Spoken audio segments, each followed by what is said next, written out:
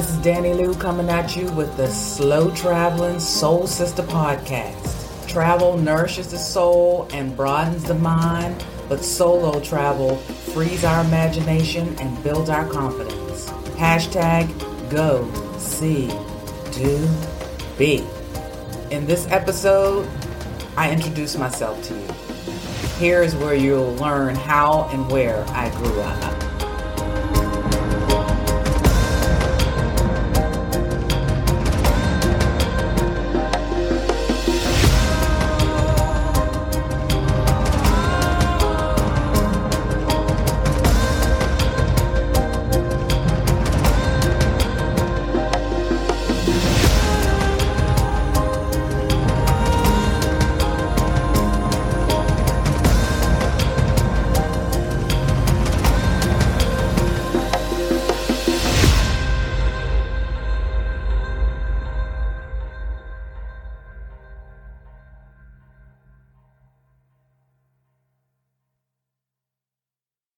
Are you old enough to remember the hit television police drama, Hill Street Blues?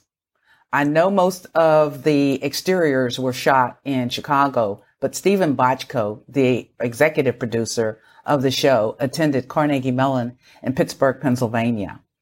And as part of his thesis, he took a drive around my neighborhood and years later wrote the riveting TV series. According to sources close to him, the rundown, shabby, drug-ridden impression of Pittsburgh's Hill District that Bochco acquired was apparently part of the inspiration for the show. Yes, that was the backdrop of my life from birth to age 17 in a low-income neighborhood lovingly called the Hill District Projects. I was raised by a hardworking, take no prisoners, party until you're the last one standing divorcee. And as a child of the 60s, what kept me company were TV shows like Wild Animal Kingdom with Marlon Perkins, The Undersea World of Jacques Cousteau, Wonderful World of Walt Disney, Hawaii Five-0, plus Johnny Carson, Ed Sullivan, and Benny Hill. These shows fueled my imagination and my wanderlust. At age 14, I was an eyewitness to a murder that took me through the grand jury and criminal trial testimonies that resulted in a 20-year prison sentence for the shooter. I also either witnessed or was related to so many other abuses, criminal behavior, drama, trauma, and tragedies that could send almost anyone straight to a psychiatrist's couch or off a rooftop. I had so many low moments in my young life that suicide was a serious consideration. God, however, puts people in your life for a reason or a season. And thankfully, because of the friendships that I formed, high school was awesome and a saving grace. Even if you don't believe in a higher power, sometimes you just need to say a little prayer or speak it into existence and trust in the answers or the signs that appear before you. Plus, I wasn't going to go out like that. Suicide was just something Black people didn't do back then, and neither was visiting a psychiatrist. So self-preservation became my daily mantra, and I couldn't wait to leave Pittsburgh to explore the rest of the country, let alone the rest of the world. After short stints in the Army and college, I moved to Washington, D.C. with my best friends and became godmother to their 3 children.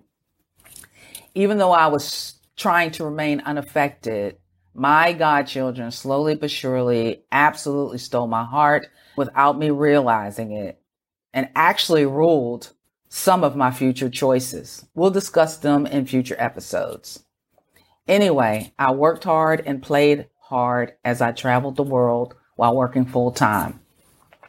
But deep down inside, I was not happy, not content at all. Living in the USA as a Black person, let alone a single Black woman, has definitely not been easy. And even though I succeeded in most of my career goals, I had too many awful instances that made me dream of living elsewhere. Since I did not have a college degree, my prospects of working overseas in a foreign country were limited. So my dreams shifted to retirement overseas, or as I've been known to say, to retire anywhere but here. Before I go any further, this podcast is not a rant about being Black in the USA.